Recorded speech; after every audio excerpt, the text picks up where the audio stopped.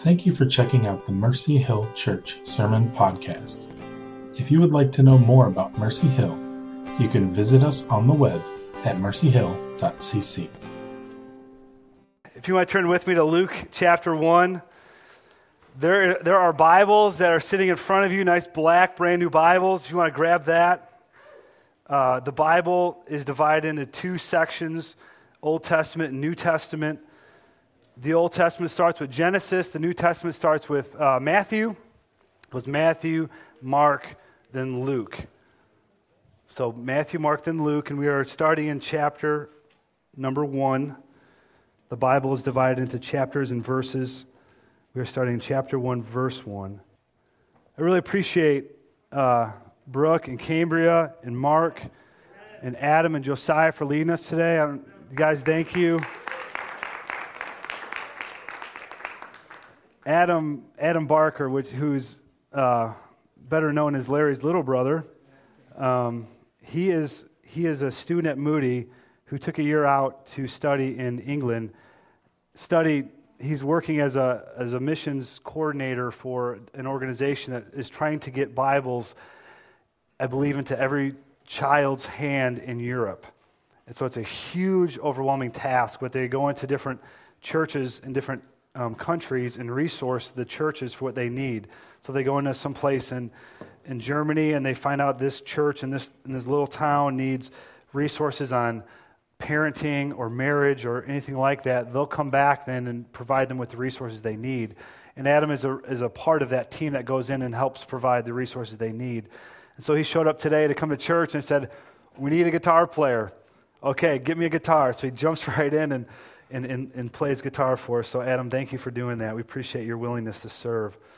All right, Luke chapter 1, start in verse 1. We're just going to pray. Lord, we just thank you this morning. Thank you for the gift of your word to us, that you are continuing to speak to us. God, we admit that we need your Holy Spirit to understand your word. And so God, we ask that your Spirit would come and bring understanding. We ask that your Spirit would come and create within us hearts that are open and eager to receive. And God, that our hearts would be the good soil, God, that would produce a harvest of righteousness. And we pray all these things in your name. Amen. Amen. All right, Luke chapter 1, we're starting in verse 1, read to verse 7. "Inasmuch as many have undertaken to compile a narrative of the things that have been accomplished among us, just as those who from the beginning were eyewitnesses and ministers of the word have delivered them to us, it seemed good to me also, having followed all things closely for some time past, to write an orderly account for you, most excellent Theophilus, that you may have certainty concerning the things that you have been taught. In the days of Herod, king of Judea, there was a priest named Zechariah of the division of Abijah, and he had a wife from the daughters of Aaron, and her name was Elizabeth. And they were both righteous before God, walking blamelessly in all the commandments and statutes of the Lord. But they had no child because Elizabeth was barren, and both were advanced in years." And so we're going to look at this first part of Luke, and then we're going to jump over to verse 57, but I want to give us the context of verse 57 through 80. And so here we have Zechariah, a godly man, following after the Lord, and his wife, Elizabeth. At that time in Israel, there were roughly 18,000 priests and only one temple. They didn't have just little churches everywhere. They had the temple. And the temple was a place where people would go to offer sacrifices and worship the Lord. Because of the vast amounts of priests, the priests were divided into different divisions. So there are 24 different divisions of priests who would go on a one-week tour twice a year. So your division would be called, you'd go in to serve for a week at the temple, and you'd be given an assignment. And we also learned that Zechariah was righteous, him and his wife were righteous and walked blameless. It didn't mean they were perfect, but it did mean that they served the Lord faithfully. We also learned this about Elizabeth, that she had no children, and that they were both old. And I think what Luke is doing in this is he's showing us their prospect of having children isn't getting any better. The situation is not very good for them right now, and it's not getting any better anytime soon. And so he says they're both old, advanced in years. Let's look at verses 8 through 10.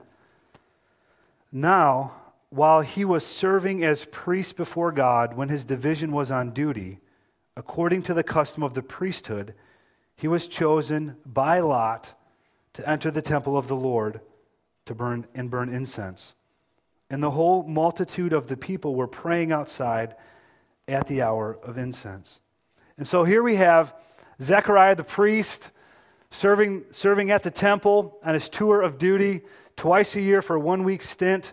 And there was many priests. And because of this, you weren't able just to go in and enter and to offer incense anytime you wanted. It wasn't like a McDonald's. You kind of show up and I'm going to burn some incense. I'm going to go offer some sacrifice. I'm going to kind of do my own thing over here. There was a prescribed way. And so they would offer incense twice a day, once in the morning and once in the afternoon. And you'd go into the holy place to burn the incense. And because of the large number of priests, because of the limited availability of being able to do this, you were chosen by lot, or kind of casting lots, or it's almost like a lottery system, if you will, to do this thing. And because of the sacred task, because of the great responsibility, and because of the number of priests, you could only do this once in your lifetime. This is once in a lifetime opportunity. This is your moment. This is one of the greatest moments of your life as a priest, was the opportunity to do this. And some priests, because of the number, never were able to do this. So this is something that you're only able to do once in your lifetime, if that. And here he had the opportunity to burn the incense. And as he would offer the incense, people would be outside of the gates praying, waiting on God. And the priest would then come out of the area and he would give a blessing and dismiss the people. So everyone is waiting outside for Zechariah. Now let's look what happens in verse 11. And there appeared to him an angel of the Lord standing on the right side of the altar of incense. And Zechariah was troubled when he saw him, and fear fell upon him. But the angel said to him, "Do not be afraid, Zechariah, for your prayer has been heard, and your wife Elizabeth will bear you a son, and you shall call his name John. And you will have joy and gladness, and many will rejoice at his birth. For he will be great before the Lord. And he must not drink wine or strong drink, and he will be filled with the Holy Spirit, even from his mother's womb. And he will turn many of the children of Israel to the Lord, their God. And he will go before him in the spirit and power of Elijah, to turn the hearts of the fathers to the children, and the disobedient to the wisdom of the just, to make ready for the Lord a people prepared." So here we have Zechariah and this great moment of his life, this high point of his life, going into the temple to offer the incense, and an angel appears. And the angel says, "Your prayer has been heard. Your prayer has been heard. And your aged wife will give birth to a son, and you're to name him John." It's a good name, but it means God is gracious. And it's not just your wife is going to have a son, but there's a couple other things about this boy that's unique from every other boy. He's going to be great before the Lord. He'll be filled with the Holy Spirit even from birth. He's going to turn people towards the Lord. And he's going to go before the Lord in the spirit and power of Elijah. I think up until the point the angel said that, I think Zechariah might have been like, "Okay, great, yes, amen, I like that." Whoa, what did you just say? About the Holy Spirit and power of Elijah? What's that all about? See, the angel's referencing back to the book of Malachi. In chapter 3 and in chapter 4, it talks about the Messiah coming, and the forerunner of the Messiah coming in the spirit and power of Elijah. And so what he's saying here is it's more than just your wife's going to have a son. It's that the Lord is going to bring the Messiah. He is going to show up. And guess what? Your son is going to be the one who's going to go before him. Your son. The one that you didn't think what you were ever going to see. The one that you had basically given up all hope for. That son is going to go before the Messiah. You can just imagine what's going on in his heart right now. Here's an old man serving at the temple. He's offering sacrifices to the Lord. He has an opportunity to pray. He's probably been praying 20, 30, 40, who knows, 50 years for a son. Here we have the angel saying, your prayer has been heard. He's also at this time ministering on behalf of the nation to the Lord. So he's praying for the nation. He said, it's a double answer. You're not only going to get a son, but you're praying for the nation, and guess what? God's going to bring a Messiah. Now, how does Zechariah respond? You've just heard an angel of the Lord tell you that your prayer has been heard. Verse 18. This is Zechariah's response. And Zechariah said to the angel, how shall I know this? For I am an old man, and my wife is advanced in years. In the original language, this I is an emphatic I. He's saying, I'm an old man. I am an old man. How is this going to be? How is this going to work out? And you can just imagine the angel probably sitting there thinking, Gabriel, man, this is your moment to shine, Zechariah, man. How about a high five? How about we just, this is awesome. Your prayer has been heard. The very thing you've been asking God for maybe 20, 30, 40, 50 years you've been praying, your prayer's been heard and you're going to have an answer. And Zechariah sits back and says, prove it. Prove it, right? Show me a sign. How do I know what you're telling me is true? I don't believe you right now. And so Gabriel responds, verse 19. And the angel answered him, I am Gabriel, who stands in the presence of God, and I was sent to speak to you and to bring you this good news. So this I is also emphatic. He says, I'm Gabriel, okay? I stand in the presence of God. I am giving you a message from God to you by an angel of the Lord, and you're asking for a sign. All right? Think about this. What more do you want? I mean, what more? Do you want 2 angels to show up or 3? I mean, I stand in the presence of God, and I'm bringing you a message from Almighty God, and you want a sign. Zechariah right now he's standing in unbelief. Here, the promise of the Lord has come to him. There's been an answer from heaven for the very thing he's been praying for. And he says, I don't believe it. I don't believe it. This can't be true. I don't believe what you're saying. I don't know how the Lord can do this. I think this is too grave a situation for God to tackle. Is God really going to bring his Messiah now? We've been waiting. We've had 400 years of prophetic silence in the nation. And now you're going to show up and just say, okay, by the way, the Messiah is going to come real soon in your son's lifetime. It's too hard to believe. So Gabriel goes on, and behold, you will be silent and unable to speak till the day that these things take place, because you did not believe my words, which will be fulfilled in their time. He's saying, look, guess what? This is going to happen. This will be fulfilled. You are going to see the evidence of this being fulfilled. And because of your unbelief, you're going to be silent. It's lack of faith. Verse 21. And the people were waiting for Zechariah, and they were wondering at his delay in the temple. And when he came out, he was unable to speak to them, and they realized that he had seen a vision in the temple. And he kept making signs to them and remained mute. And when his time of service was ended, he went to his home. After these days, his wife Elizabeth conceived, and for 5 months she kept herself hidden, saying, Thus the Lord has done for me in the days when he looked on me to take away my reproach among people. What I love about this little section here is there's no workers' comp for Zechariah. There's no time off. He suffered a serious injury at work, and he's like still has to finish out his duty in the temple.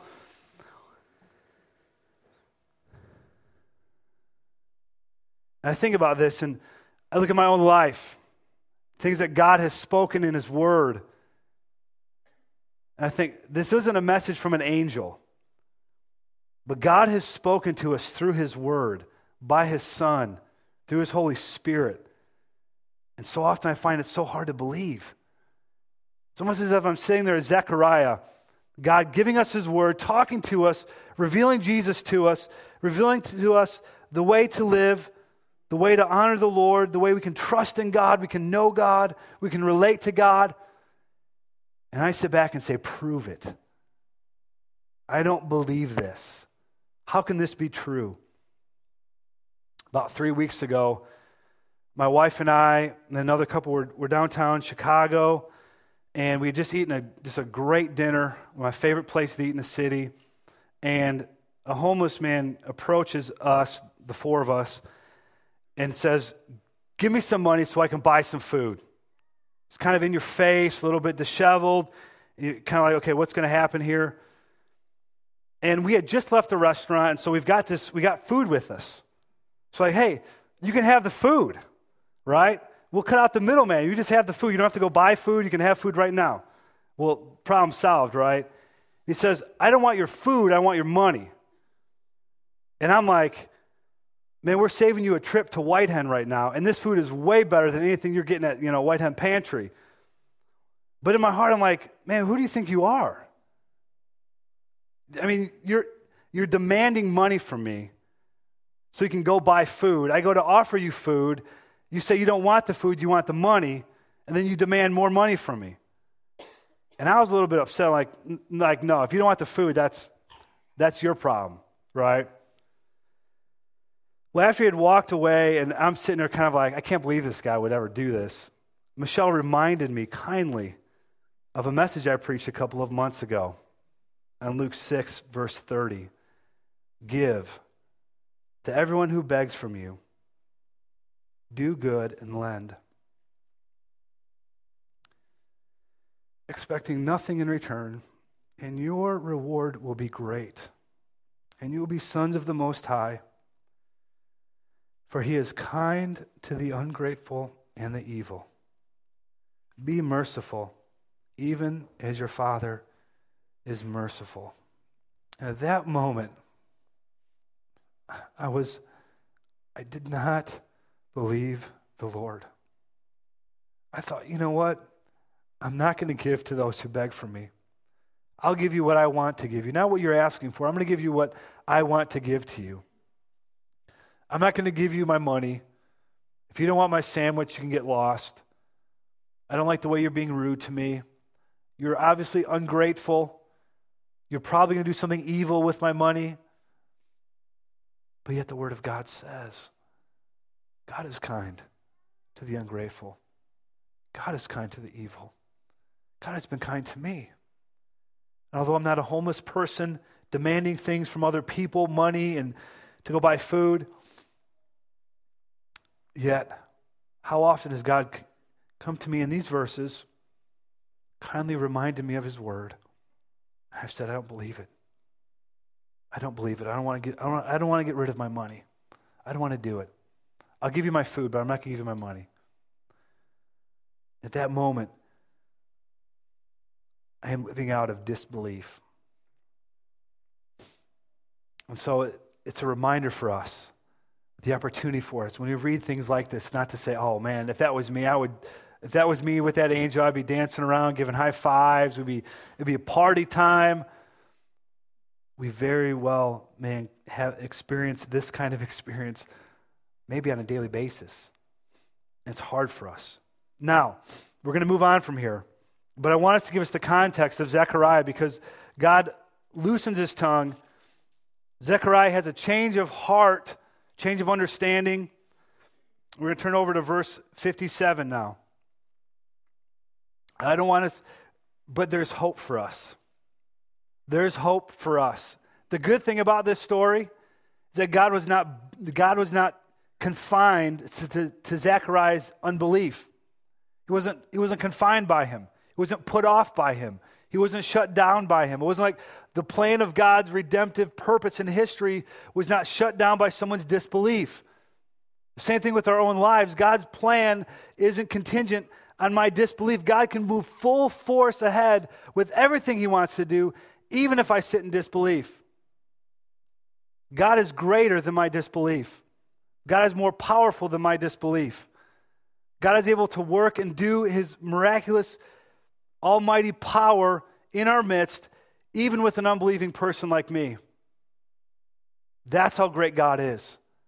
He's not bound by our belief or disbelief. God is more powerful than those things. Now, let's look at verse 57. Now the time came for Elizabeth to give birth, and she bore a son. And her neighbors and relatives heard that the Lord had shown great mercy to her, and they rejoiced with her. And on the 8th day they came to circumcise the child. And they would have called him Zechariah after his father, but his mother answered, "No, he shall be called John." And they said to her, "None of your relatives is called by his name."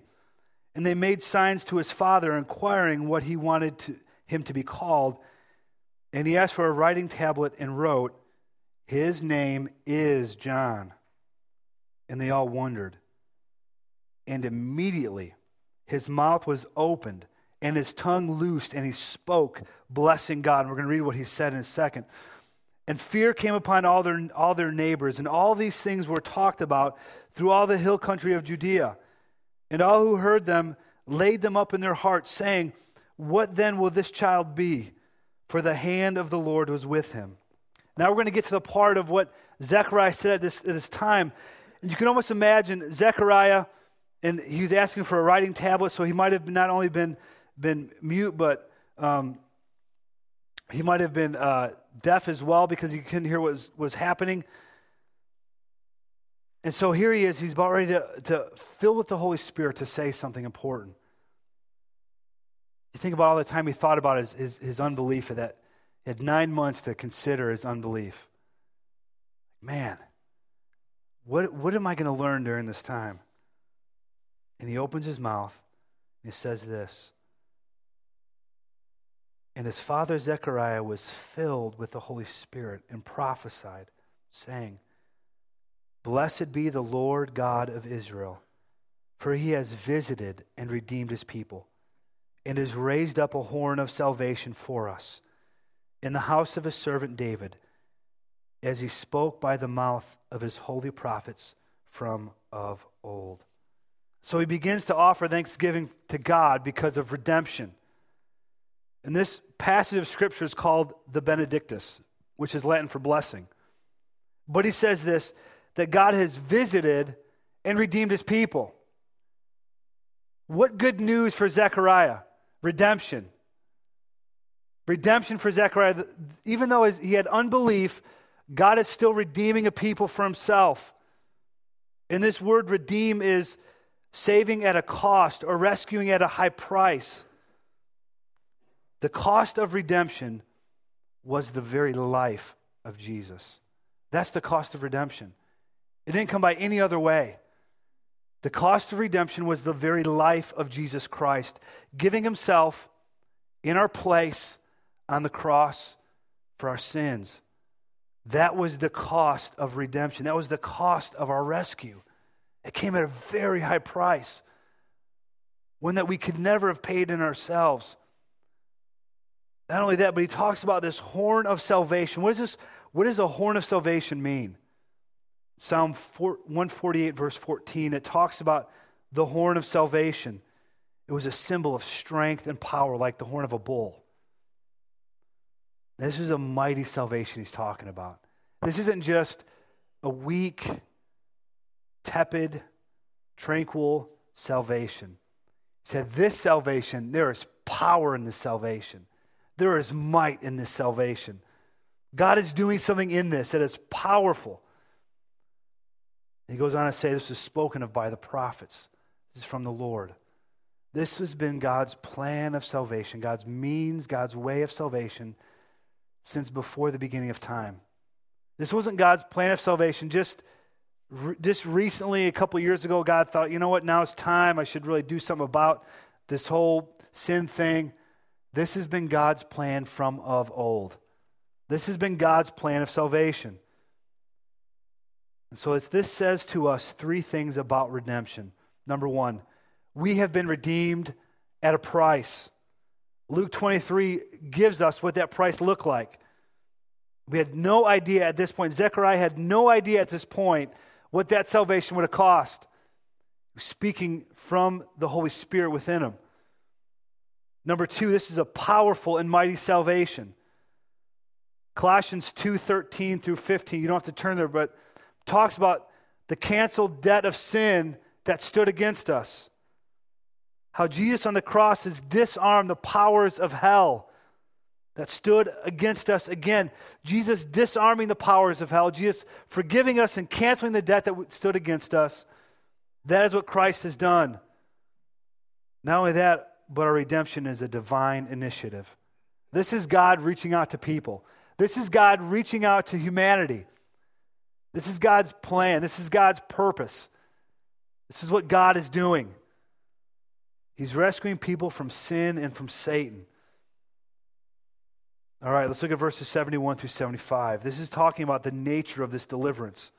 Verse 71, that we should be saved from our enemies and from the hand of all who hate us, to show the mercy promised to our fathers, and to remember his holy covenant, the oath that he swore to our father Abraham, to grant us, that we, being delivered from the hand of our enemies, might serve him without fear, in holiness and righteousness before him all of our days.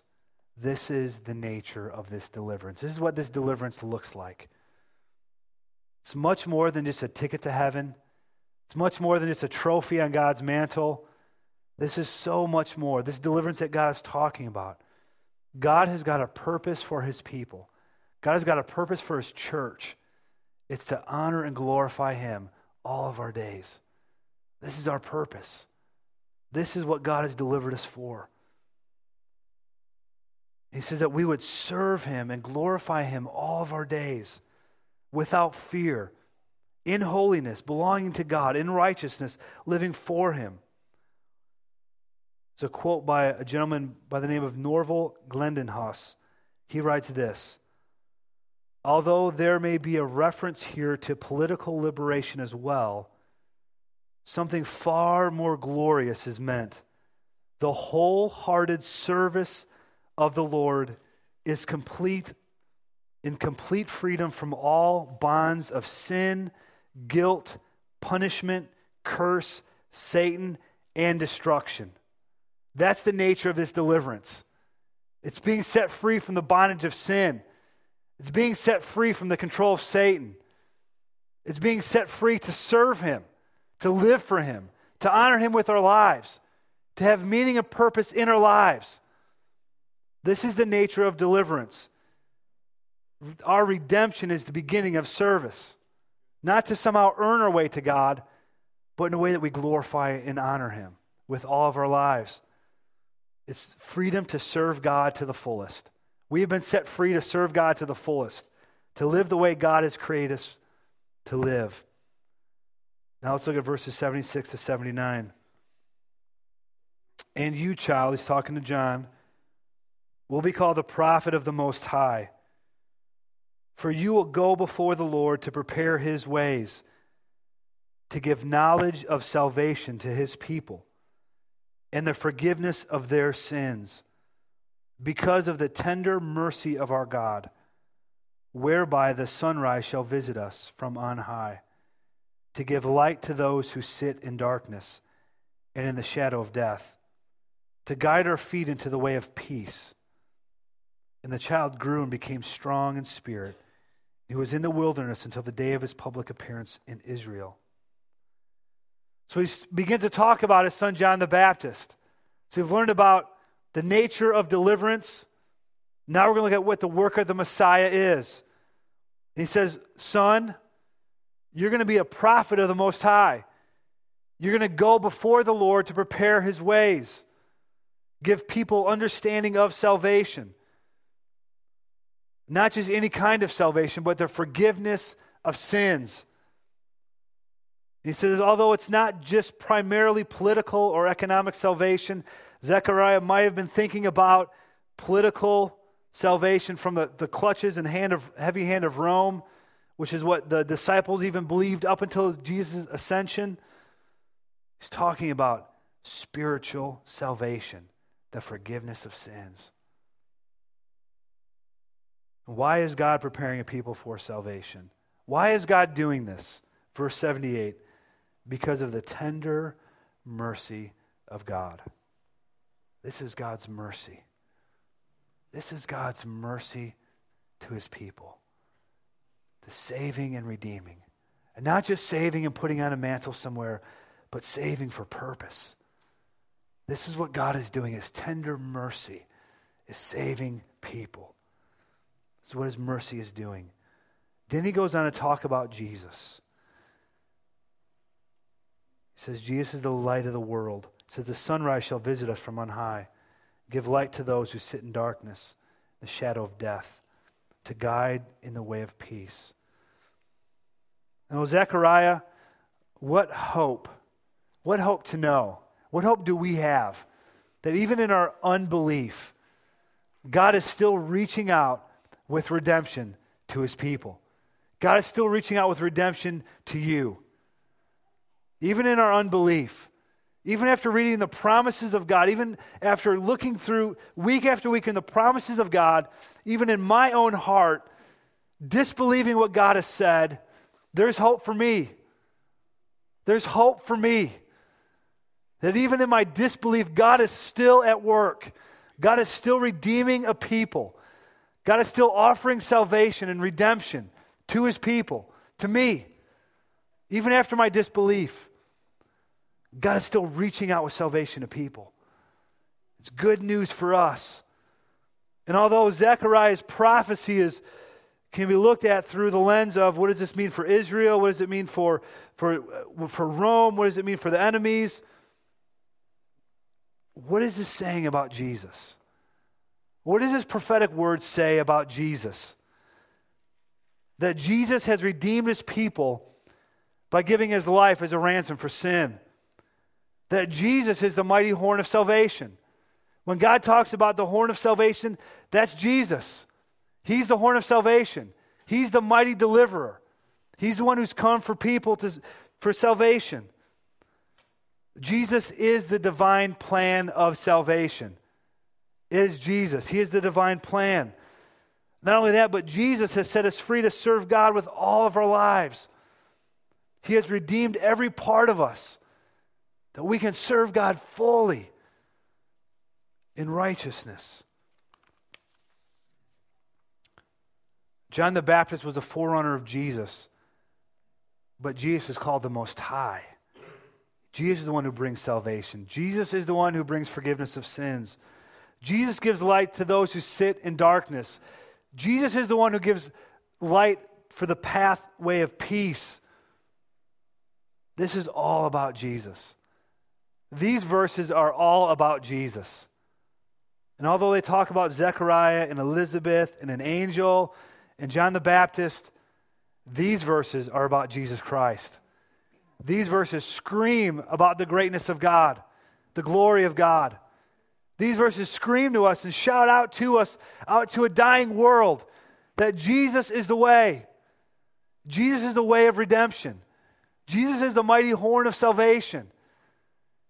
Jesus has come to bring hope and life to people who sit in darkness, all of which we all once did. We were those people sitting in darkness. His light is shone upon us. And I think this time of year especially, it's Christmas, and this coming week, no doubt, you're going to have family get-togethers and parties, and we're seeing friends, and all this warm feelings on the inside about Christmas. But yet, for some of us, there are times with our family or with our friends could be broken. There's relationships that need repair. There's relationships that aren't working well, that there have been tension. What's the hope for our relationships? What's the hope for our family? What's the hope for our coworkers? What's the hope for our friends? It's Jesus. He is the hope. That he would come and redeem even in our unbelief. That he would come and bring salvation even when we don't believe it. That Jesus would still come. His plan of salvation would still work to save a people who have turned away from him. And so I want to encourage us this next week as we go out from here, as no doubt, like I said, we go to the parties and spend time with family and friends. We have a message of hope to people, and it's in Jesus Christ. It's not in the good, warm feelings of Christmas. It's not in the nice parties that we have. It's not in the Christmas trees and the presents. It is in Jesus Christ alone. I spent this past week, a couple of days at Disney World with our family. And the whole thing is about believe your dreams.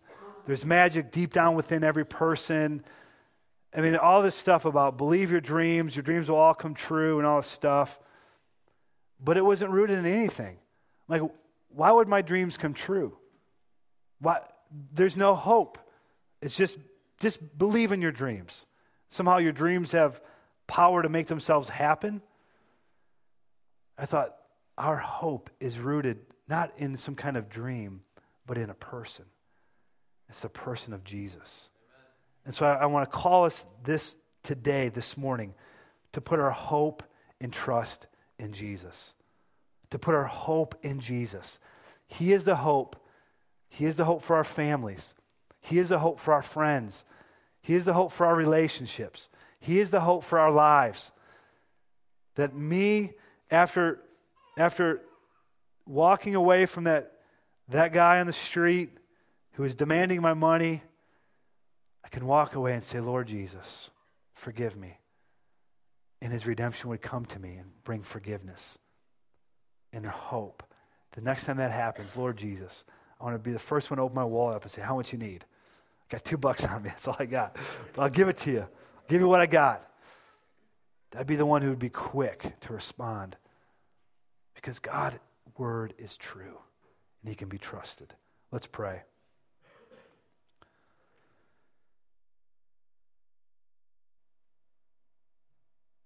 Jesus, this morning we want to express our love for you. Thank you. Thank you for redeeming a people who are sitting in darkness. Thank you that you are the hope of the world. Thank you that you are the light of the world. Thank you that even in this Christmas season, as we talk about all the busyness and the parties and the food and everything that goes along with that, God, we know that our hope is not rooted in a season, but in a person. So this morning, Jesus, we put our hope and our faith and our trust in you. God, I pray this week that you would give us opportunity, God, to share this hope with other people. Lord, this good news, Jesus, that you are the horn of salvation, that you bring a mighty deliverance. No matter where we are, God, you come and bring hope and light and truth. God, let us this week, let us this day continue to put our hope in you, Jesus. In your name we pray. Amen.